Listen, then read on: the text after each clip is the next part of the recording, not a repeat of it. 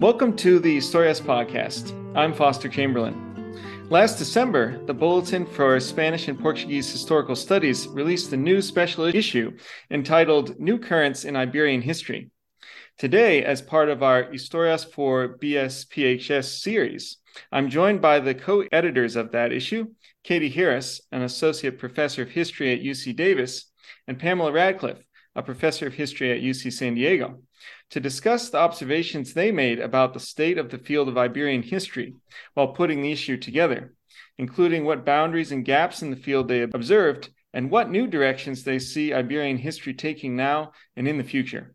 So Katie and Pamela, welcome back to the podcast. Thank you. Thank you so much for having us. I'll start with you, Pamela. In the introduction to this special issue, the first boundary or division that you observe within the field of Iberian history is between scholars of Spanish and Portuguese history. Why do you think that specialists of Spain and Portugal talk to each other so little? It's a very good question, and it's one that we hadn't really anticipated before we started. We actually just sent out we recruited our authors and asked them to write articles about Iberian history and these different themes.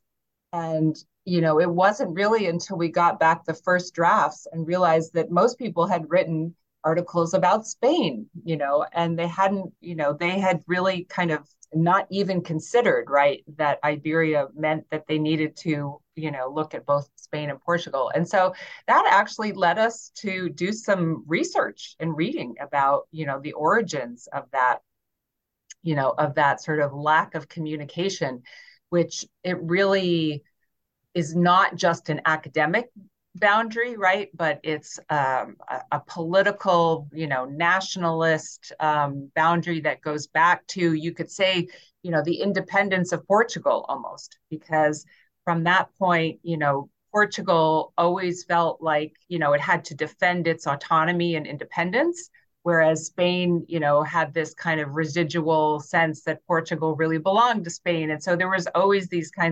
the Spanish side felt, superior and dominant, and the Portuguese side had to be autonomous and independent. So, how that translates. And then, of course, all of that is exacerbated by the two dictatorships in the 20th century, which are ultra-nationalist, in terms of establishing their autonomy.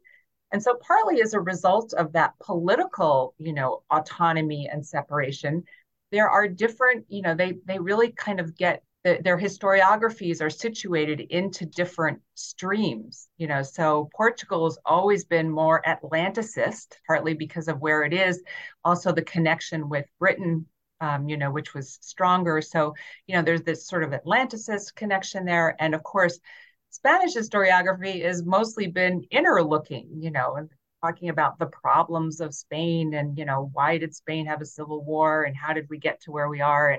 And if they're looking out, they're looking, towards Western Europe, trying to sort of include themselves there. So, there's these sort of big, kind of historical structural origins. But then, the upshot is that Spanish students don't study about Portuguese history, Portuguese students don't study, Spanish history, and there's very little comparative history. It's starting to change, but, there's just not that much comparative history. Where we saw it happening in the modern period, I'll let Katie chime in a second here, but where I saw it in the modern period is actually in the regional universities, like in Extremadura, that are border universities, right? And they're setting up, more kind of affiliations with Portuguese universities on the other side of the border, and of course that makes perfect sense, that they're much more aware of, that the fact that the historical developments, especially in economic or social or cultural history, is not going to sort of stop at the border there.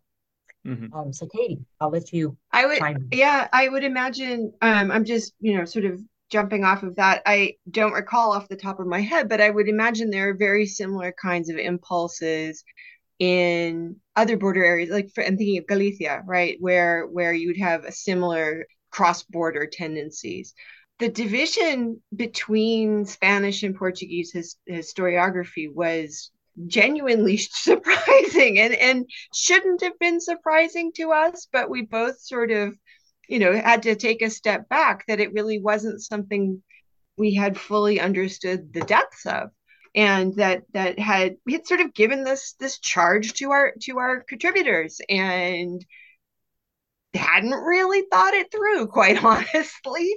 And that was really a fascinating way of coming up against this real wall.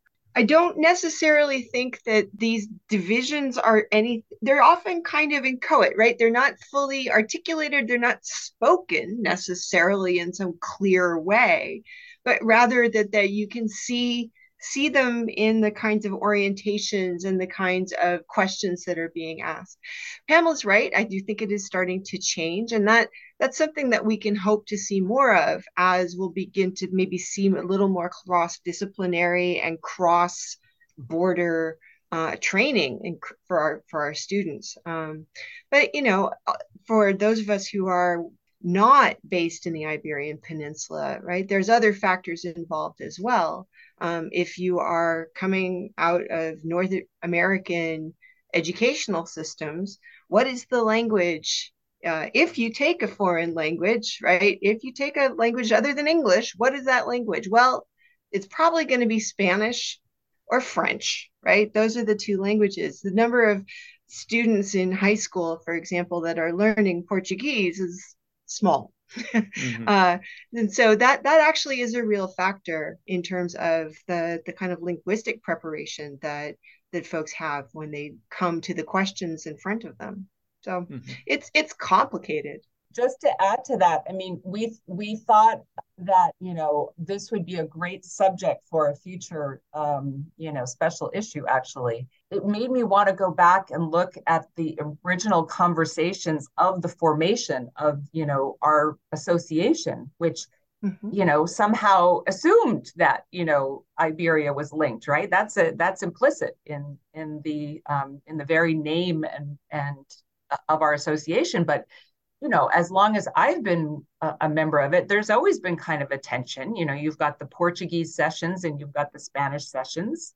And, there has tended to be a little bit of a firewall even within, so I'm not sure we've ever had a conversation, as an association about why did these two, why did we put them together to begin with?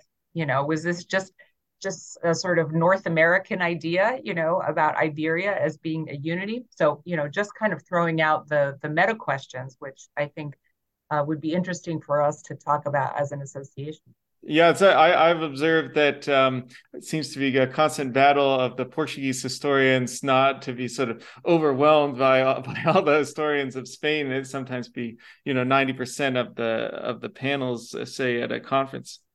So that's one, Foster, that's one of the reasons that that I suggested, and that I think is actually going to happen. We're going to have our next conference in Lisbon, not our next one, but, in 2024 for mm-hmm. the anniversary of the Carnation Revolution. And hopefully, we'll also kind of get better known within Portugal, right, among Portuguese historians there, with that conference. Mm-hmm. Oh, that would be great. Yeah. Now, I also wanted to ask you about another issue that you mentioned in the field, and that is the issue of Iberia still not being included in the broader European historiography, perhaps, as you mentioned, is particularly an issue for the scholars of Spain. So could you give us a bit of the history of why Iberia has so often been left out of that larger history? So this is more of a familiar story. Mm-hmm. the Portuguese Spain barrier was sort of a surprise to us, but this is an old familiar story, right?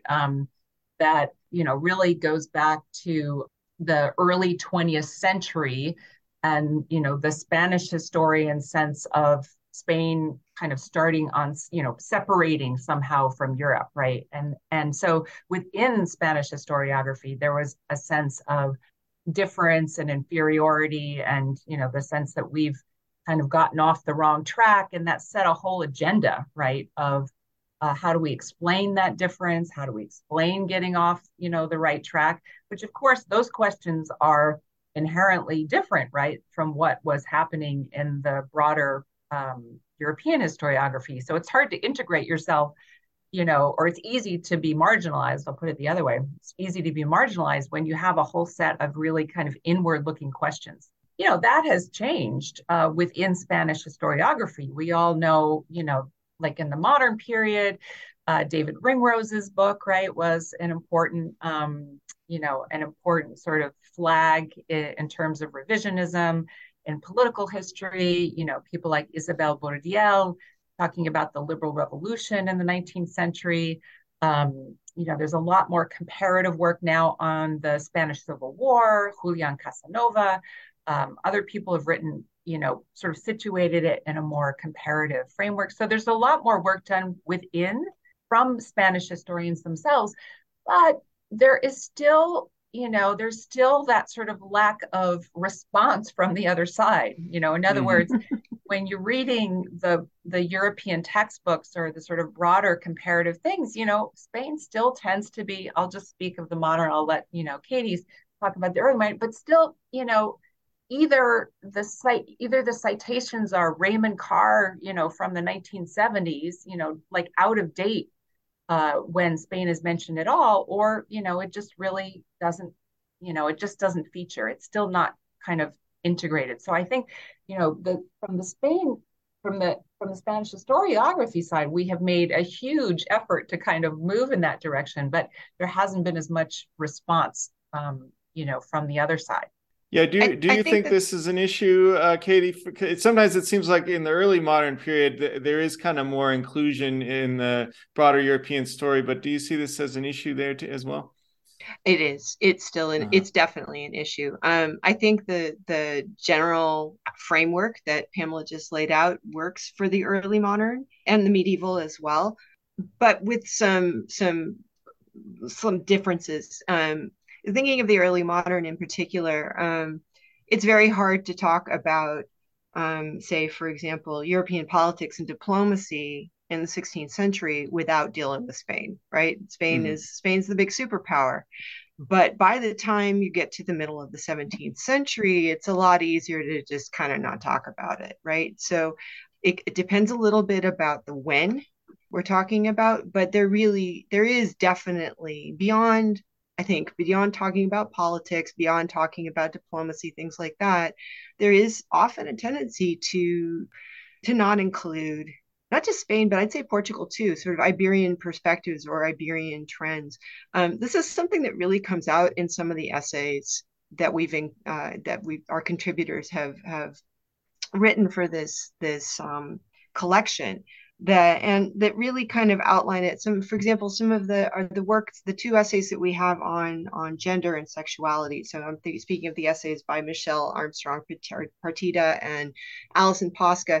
They really bring out the ways in which a lot of the work on gender, on women's history, on masculinity, on sexuality it just so often it's very curious. You just don't find Spain, Portugal being mentioned at all. That there is often a kind of Northern European default setting that for some reason the peninsula doesn't seem to factor in. So I think it is a similar kind of set of questions. It might, I'm not a medievalist, but I think it's perhaps even more pronounced in some ways for the medieval, because medieval Iberia tends to be there's a kind of like, oh, it's so different. It's so very different that it almost can't be talked about. It seems, I know that's wrong. We all know that's wrong, but there is a kind of tendency to say, oh, wow, that's so diverse. Oh, it's so multicultural. Oh, we can't, that's not going to fit with our French framework. So that's a little bit of an exaggeration, but I think the larger framework is that sort of larger sketch is mostly true. Yeah, I noticed that too, particularly in the article about the medieval period.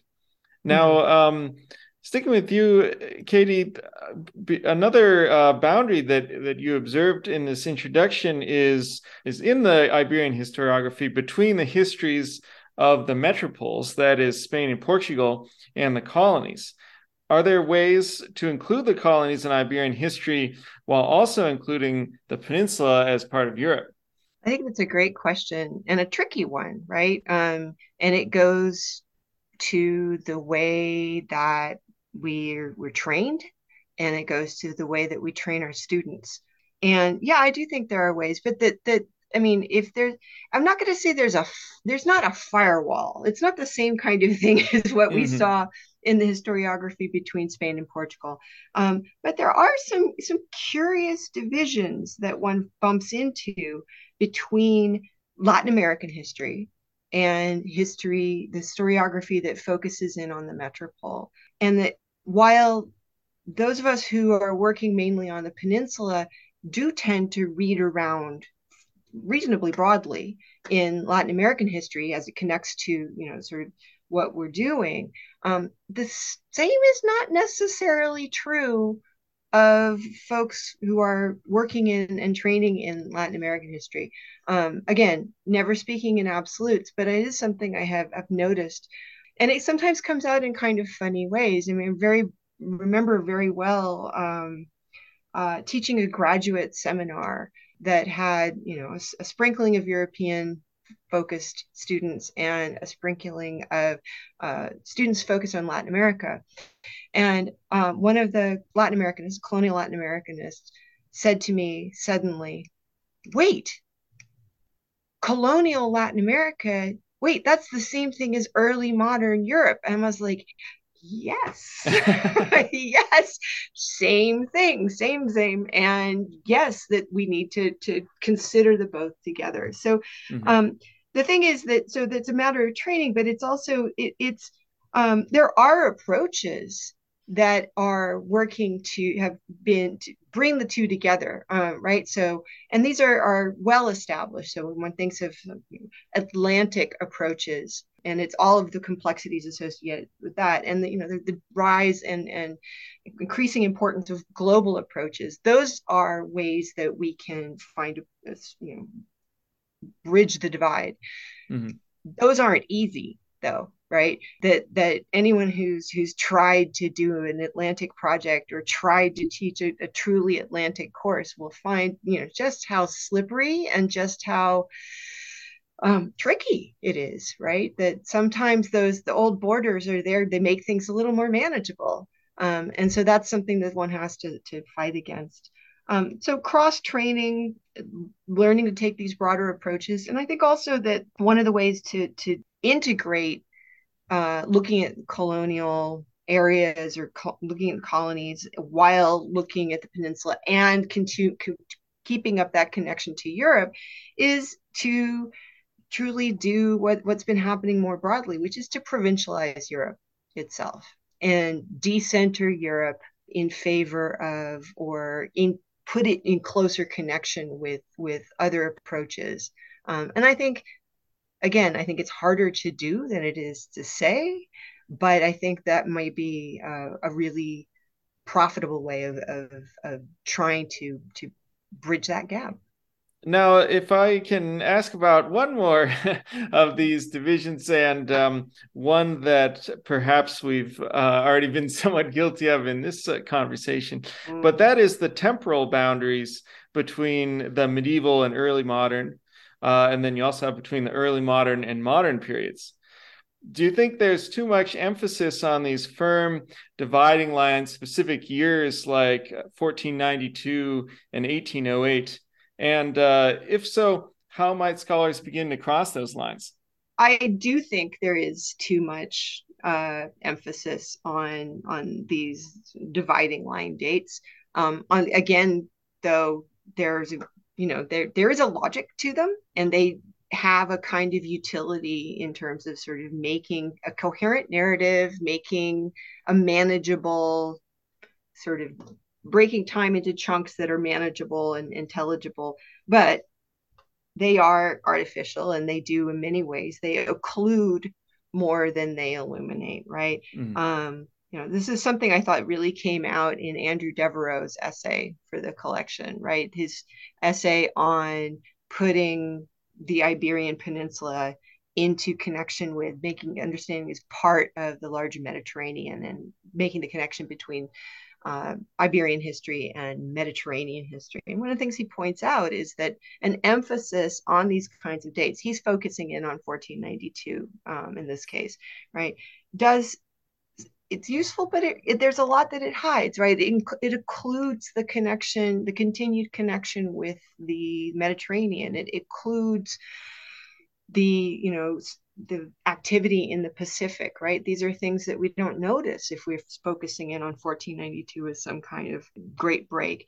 I think it also, Inima points this out as well, it includes Portugal, and it assumes a historical narrative that is Castilian and Aragonese, and sort of imports it into Portuguese history, and that's really a problem. And the other thing it does is, and I think this is another really important point he makes, is that it really kind of reifies the so-called Reconquista, right? That very problematic concept with talking about and structuring Iberian medieval history around a narrative of constant conflict, a narrative of so-called reclamation or recapture, right? So to emphasize 1492 is to, in many ways, to reify, to set up that long established but highly problematic narrative. And so, trying to look beyond it, trying to maybe de-emphasize it, has a lot of value for many of us. What do you think, Pamela? Mm-hmm.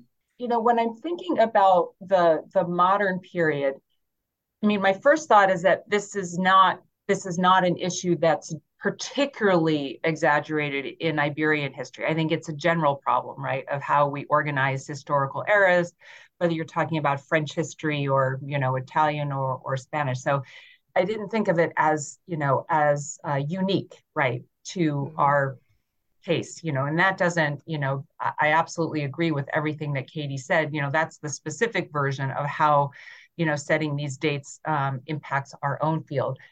In terms of 1808, I think actually that's one of the dates that has been most, effectively, deconstructed. There's a lot of work. And here I wanted to say something actually about, Latin America and Spanish historiography in the modern period, because I think there's something to be said, even though the modern period is, marked by the independence, right, of Latin America. One of the trends, right, in modern history has been to sort of keep the empire, right, as part of Spanish history, as part of the metropolitan Spanish history throughout the 19th century and now into the 20th century with Morocco. So that has been actually, a recent trend, whereas before there was this sense that, empire ended, right, in 1824, and then after that it didn't really play much of a role. So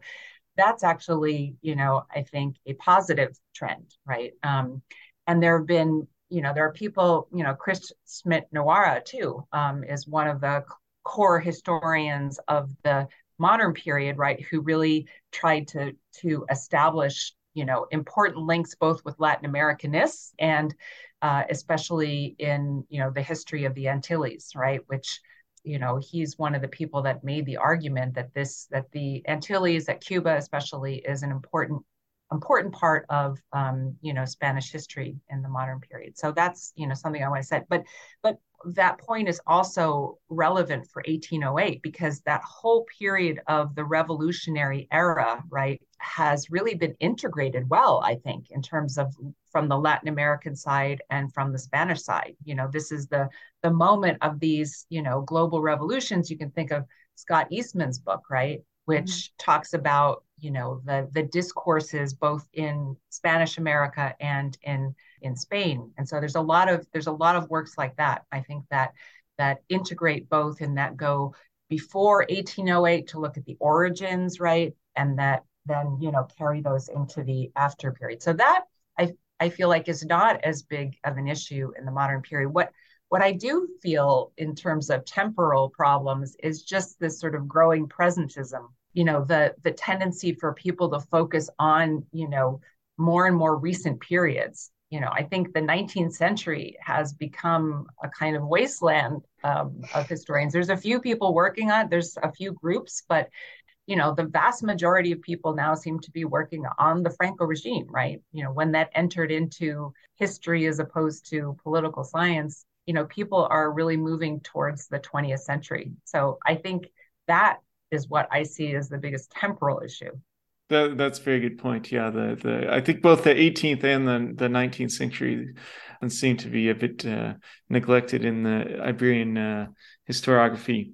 I know. I really miss David Ringrose, right? David Ringrose was a very unusual person, actually. I mean, he was a lovely, unusual person in many ways, but as a scholar, he linked the 18th and 19th century, right, very explicitly. Yeah, okay, so let's take a short pause and then we'll turn to some of the big issues that emerged in the articles in the special edition itself.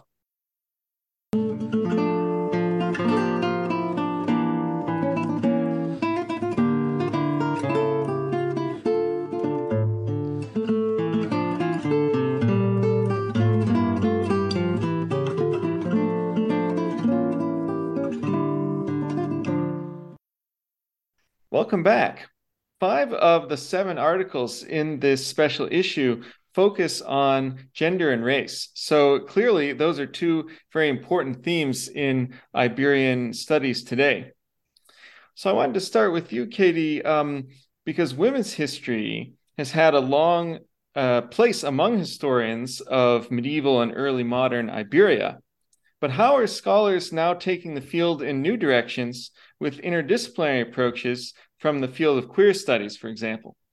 That's a great question. And our contributors working on gender and sexuality did a really great job, I thought, of laying out the field in both medieval, in that case of Michelle Armstrong Perdita, and early modern, that's Allison. What was interesting for me is the amount of overlap that they found, a very sort of their assessment of the established, the field as it has developed up to this point and then where it's going. There was a lot of similarity, which I found really interesting.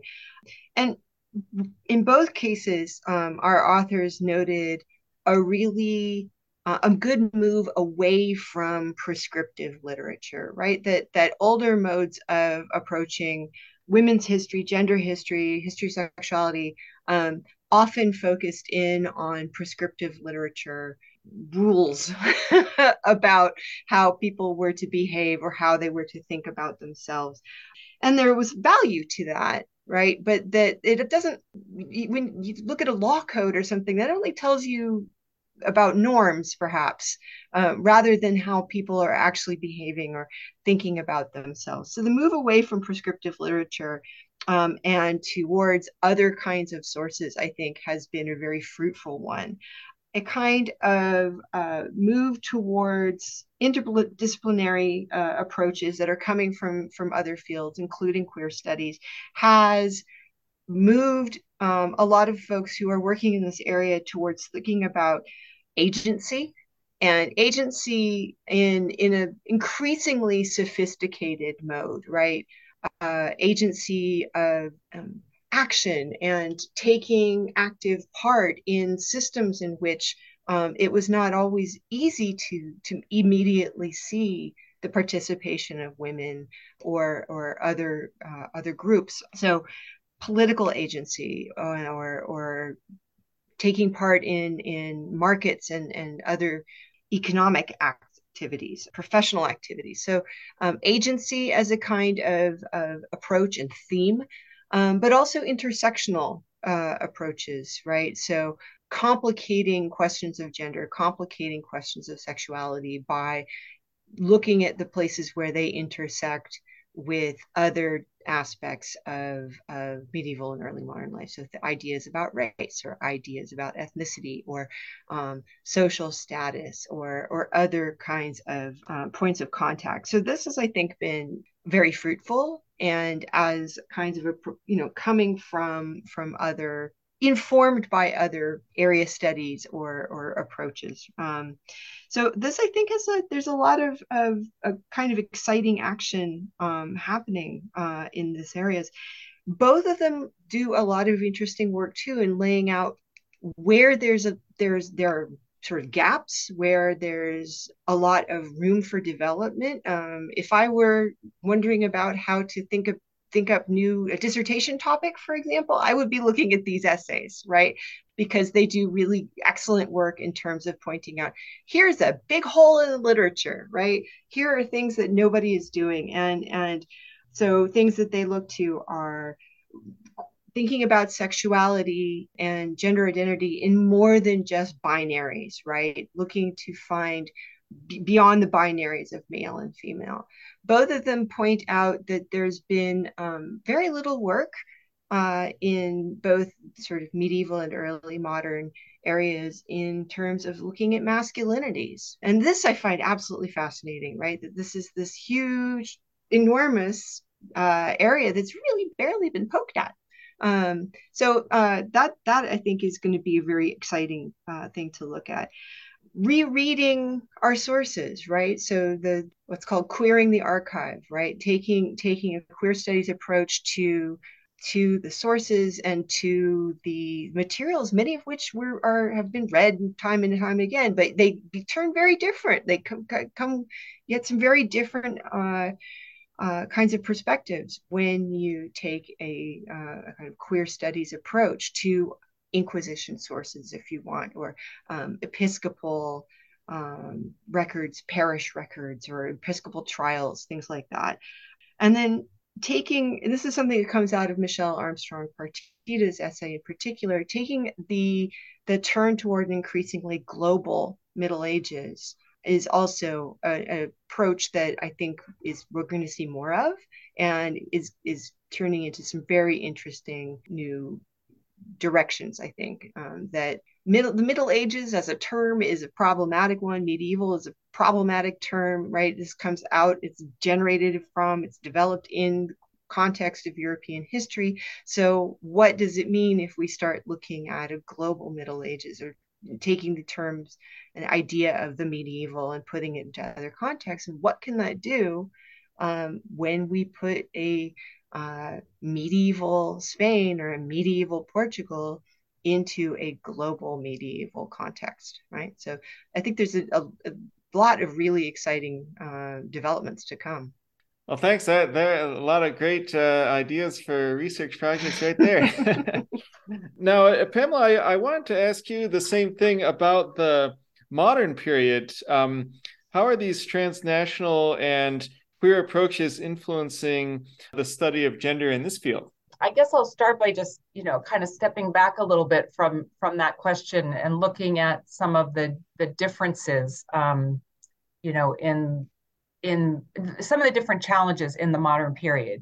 I think that the sense of having to, simply recover women's history, recover women's voices, women's experiences, that, there's still some of that sense, that we haven't even got there yet, if that makes sense. It's not like we're ready to sort of leapfrog to the next level, So there's a lot of, and I think, that's partly reflected in, after the end of the dictatorship and the first generations of historians working on the modern period, most of them were really focused on, social class and workers' movements, and not as many, especially historians, who were focused on women's history and gender. Women's history was not really a big field.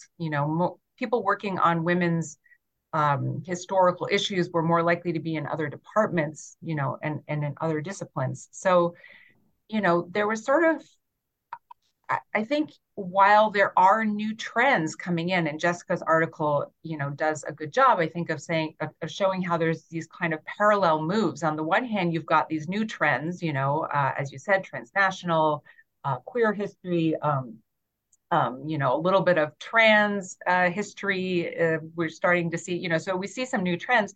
But on the other hand, there's still a lot of work to be done in terms of, identifying women's agency in places we didn't think it existed.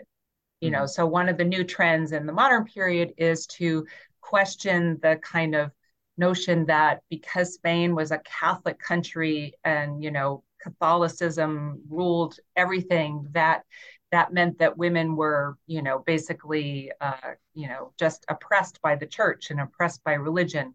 Kind of getting back to Katie's point about prescriptive, right? The prescriptive literature, and that, for example, it defines Aurora Morcillo's first book. Like, her first book about the Franco regime is very much about how, the regime imposes, right, and keeps women from doing all sorts of things. And that's useful to know, but a lot of the development since then is showing how women became mobilized within the Catholic Church and how there's spaces for women to, have, agency. And can we talk about Catholic feminism, even though they're not feminist? So all of these kinds of things, I would say, have been part of still this, desire to kind of recover women's experiences, their mobilization in modern society. At the same time that, we have these new trends. The other thing I would say is that a lot of the new approaches and methodologies tend to be interdisciplinary. And I think Jessica points that out as well. They're happening more in other disciplines than in history. And, sadly, for many reasons, but, Aurora was kind of a bridge, between historians and people working in other disciplines. The collections that she put together brought scholars from cultural studies, right, and other areas together with historians. So she was in a women's and gender studies department. Actually, I'm not sure if it's a department or a program, but she was really an interdisciplinary scholar at heart, and she brought scholars working in other disciplines to the attention of historians, right, in the way that she brought her work together. And so that is something that we're really going to miss as well, among all the things that we miss. So I would say that, historians still have some work to do, in terms of integrating some of these new methodologies and theoretical approaches. But that it's there, but it's not necessarily yet being done by historians. Now, I wanted to turn now to the theme of race, and to go back to you, Katie. Conceptions of race in the colonies in the early modern period have long been of interest to historians, but they have received less attention in the Iberian Peninsula itself.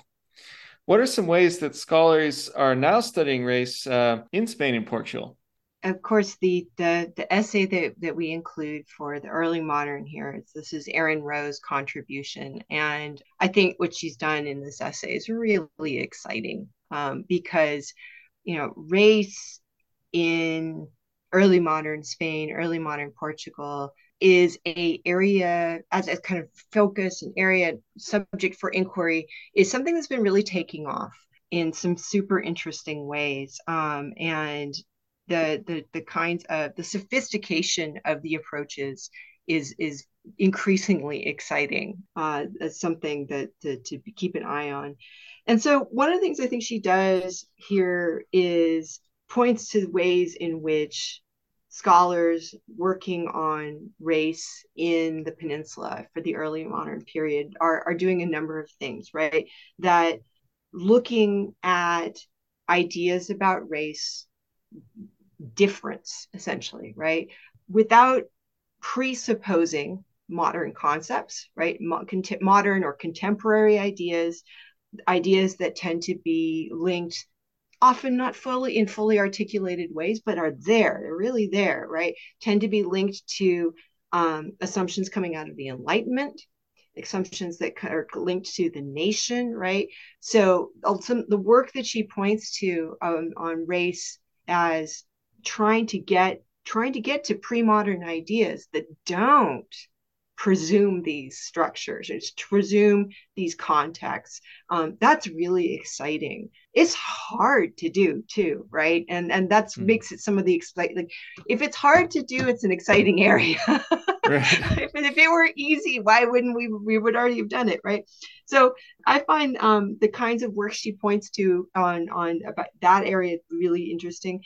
She also points out that a lot of some of the most exciting work is using frameworks for talking about race and thinking about race that might initially be uncomfortable for scholars who are trained in the peninsula. I mean, by which I mean trained in Iberian history, Spanish history, Portuguese history. So what ways can we use frameworks that have been developed in context of, for example, US history or the British or French Atlantic, that there is a kind of tendency to, oh, no, that doesn't apply. Those are different dynamics. That's not going to work for us. But her point is that, yes, there is that impulse, but that there are questions that are raised that will be fruitful, or there are ways of thinking or structures that, while it's not don't perfectly map on, that's not the point, right? Read this other literature and find the things, the nuggets that you can apply. So that she's seeing some really fruitful approaches that are doing that, which again is kind of uncomfortable, right? It's hard because you're there, it doesn't easily map. And then this other area that she points to, where there's some exciting work getting done these days, is scholars looking at race in the early modern period in Portugal, in Spain, who are bringing to bear approaches developed in other areas. And it's mainly she points to the kinds of conversations that are coming up by putting Iberian history into conversation with Black studies, and especially centering these approaches that center the Black subject, right? Center that those questions, center those people, those approaches, that really has this interesting way of turning questions around to, it gets back to that question of looking beyond prescriptive literature in some ways, right? Looking beyond prescriptive literature and looking to the experience of the people at the center of these systems and these questions, right? Who is the racialized person, and how do they experience the kinds of systems in which pre-modern race is developed, ideas about race is developed. So Erin's essay, I think, is also going to be one of these, must reads for students thinking about projects, or students seeking to get a handle on a lot of the questions that are going to be, I think, at the forefront of a lot of coming study. Absolutely. And let me just mention that a while back, we did record a podcast with Erin Rowe about Black saints in Spain. So listeners might want to go back and listen to that one as well to get kind of a model for that kind of work that she's doing. Now, Pamela, I wanted to ask you again about race in the modern period, because that seems to have been a subject that's perhaps been even more neglected in the Iberian Peninsula than for the early modern period. So why do you think that has been, and how are scholars today looking to uncover the importance of race to modern Iberian history? We were lucky to get Josh Good to be able, to write this article, because he's been, a central part of that transition, really. When he wrote his book on, racial thinking in Spain in the late 19th century, it was very unusual. It sort of stood out in a field in which, the sort of common sense was that modern Spain didn't have a concept of race. They weren't racists. Racism and race really didn't apply. It wasn't, a dynamic within modern Spanish history. So, there was a long way to go, right, from there. So what I think about his article that I really find exciting is that he both shows, that there's been a lot of work done. And again, he brings in a lot of interdisciplinary, right? He brings in a lot of theorizing from other disciplines to help, but he also kind of points, towards what still needs to be done. And I think that the important distinction he makes, in kind of conceptualizing is that, we need to move from the idea of race as, a stable category to the concept of racial thought, right? So racial thought is, thinking about, these forms of identity, ethnicity, national, physical. There's all sorts of ways of thinking about it, right? But it doesn't consolidate into these stable categories that either Spain has them or that they don't have them. And so he's able to show, for example, there's a fascinating section on discussions of philo and anti-Semitism, right? In modern Spanish history. And so you think, oh, the Jews are gone, right? So why are we even talking about this, right? So it's exactly the point, right? Is that you realize that once you move from, are there Jewish people in Spain, and what does that do to the social structure? You move from that to, why are people talking about Semitism and anti-Semitism and proto-Semitism when there aren't any Jews at all, right? It's the racial thought itself, right, that is helping to define hierarchies and categories. And so I think, that is one of the big ways to sort of unblock, right, where we've been before. In terms of the peninsula. And there hasn't been much work on this yet, but, I think he points to the idea that, we're just starting to develop the tools to talk about internal racial thought, right?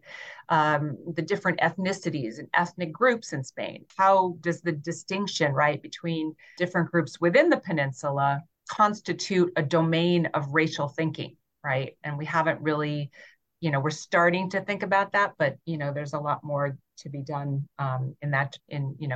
along those lines. So I think, the neglect was basically that there was one notion of what race and racial thinking was, which was the Nazi one, the biological race. And since Spain, didn't have that particular view, it was viewed as a kind of non-racialized society and a non-racialized, set of discourses. And, I think we are beyond that. But again, this is a great article to get some ideas about what, for dissertation topics, right, what you might want to work on in the future and what kind of resources in terms of theoretical models that come, both outside of history and inside that you might want to draw on. Yeah, absolutely. Well, that actually brings me to my last question, which is for both of you, because we've discussed all kinds of different boundaries within the field here, but also a lot of potential bridges and new ideas for research within the field. But I was wondering, which ones really emerged to you as you were working on this project as the most important? To put it another way, if you had a graduate come into your office looking for a research project, what would you say to that person is the most pressing new direction for Iberian history to take? Well, the first thing I would say, obviously, is to go read this entire set of essays, because I think that all of our contributors have done amazing work in pointing out some important new directions. I think that if I had a student coming to me looking for a research project, wanting to work in the early modern, since I can't really speak to the medieval, I'm not qualified. I think I would say that rather than a pressing new direction exactly, I would speak to trying to take their whatever the direction, the area of interest they're already tending toward. You don't come into somebody's office without some idea, right? Right. Am I interested in politics or religion or economics or ecology or what have you, right? Whatever it is, that the project needs to be designed in such a way that at least somewhere, some of the boundaries that we've pointed to are going to find a way to start crossing or to bridge those boundaries. Mm-hmm. And I would argue that projects that place Iberian history into a wider framework, and I would suggest not necessarily the European one, provincializing Europe is a really important thing. And also, frankly, if you look at the way that the job market is, one would do well to think beyond Europe and break down the categories as much as possible. And one of the things I've been thinking about, I was thinking about this, just these kinds of questions, is where I'm seeing, for example, some really interesting work that draws on Iberian sources, draws on Iberian history, but doesn't necessarily, it makes the connection to Europe, but doesn't necessarily put Europe at the center, is, for example, putting Iberian history into dialogue with African history, right? Now, be that North African history, and here you might think of the connections to larger Mediterranean connection to North Africa, both in the early modern and the modern periods, but I'm thinking also of African history in other dimensions. So, for example, West African history. There's been a really interesting publication that came out last year, 2021, from Oxford University Press, and this is a Inquisition trial record of a woman named Crispina Perez from Guinea-Bissau, who was tried by the Portuguese Inquisition, and in fact brought back to Lisbon. And it's an enormous trial record. It's only like 400 folios. But it's absolutely fascinating in that it really gets at West African history in ways that many other sources don't, right? Human relationships, beliefs, practices, merchants, networks, things like that. So there's a way to do Iberian history that is going to connect to larger things. And I think the sources are going to be useful for that. So rethinking approaches in that way would be something I would suggest. And I believe Andrew Devereux's article had some suggestions as well about that. Absolutely, he certainly does. The connections with Africa, yeah. What do you think, Pamela? I only can echo, what Katie said. I think, the basic starting point is exactly to, think about how your possible research topics can cross some of those boundaries. I think that's the best way to put it, right? Whether we're talking about, if you're working on the Franco dictatorship or the transition, in Spain, what about, if you put Portugal into that conversation, that, comparative conversation, what happens?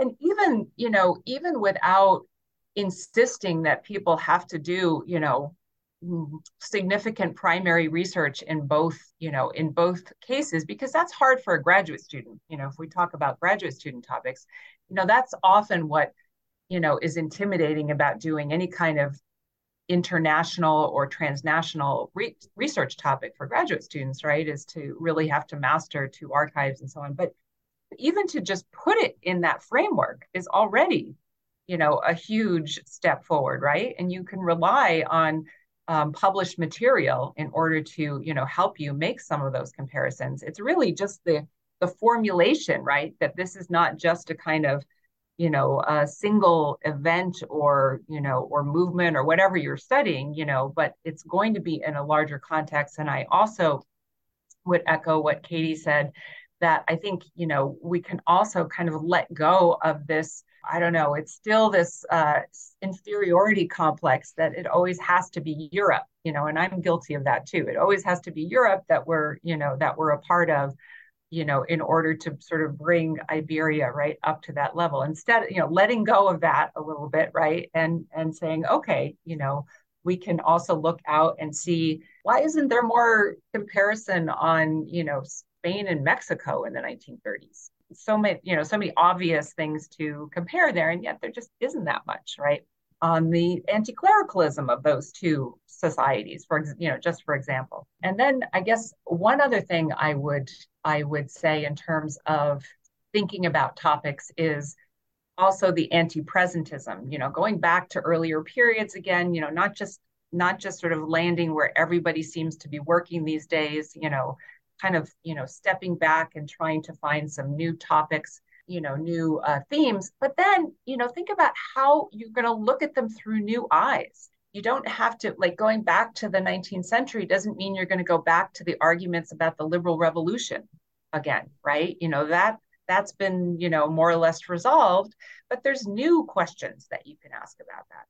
One example that came up for me recently, I wrote an article, the historiography of the Civil War, the Spanish Civil War in the 1930s. And one of the things that struck me is that, most of the work on the anarchist revolution were all published, like a couple of decades ago, or more than a couple of decades ago. In the 1980s, it was part of the sort of initial labor history, recovery of workers' voices.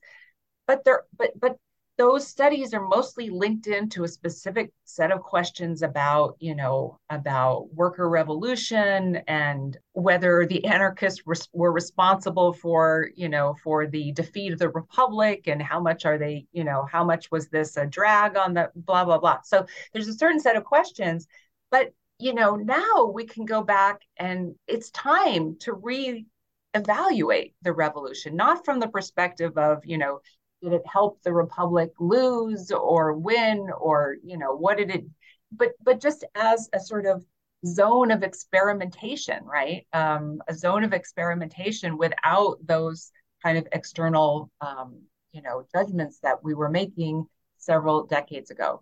So my point is that there's plenty of topics that you might think, oh, people have worked on these, but, bring new perspectives.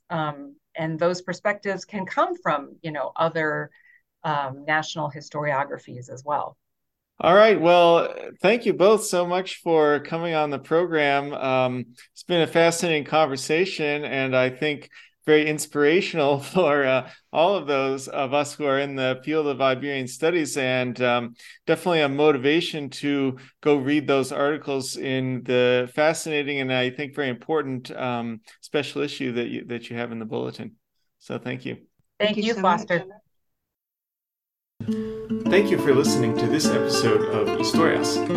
For additional information about our guest and a list of suggested readings, please visit our website at historiaspodcast.org. Also be sure to subscribe on Apple Podcasts, Google Play, or Spotify, and to follow us on Facebook or Twitter so that you can be notified of new episodes.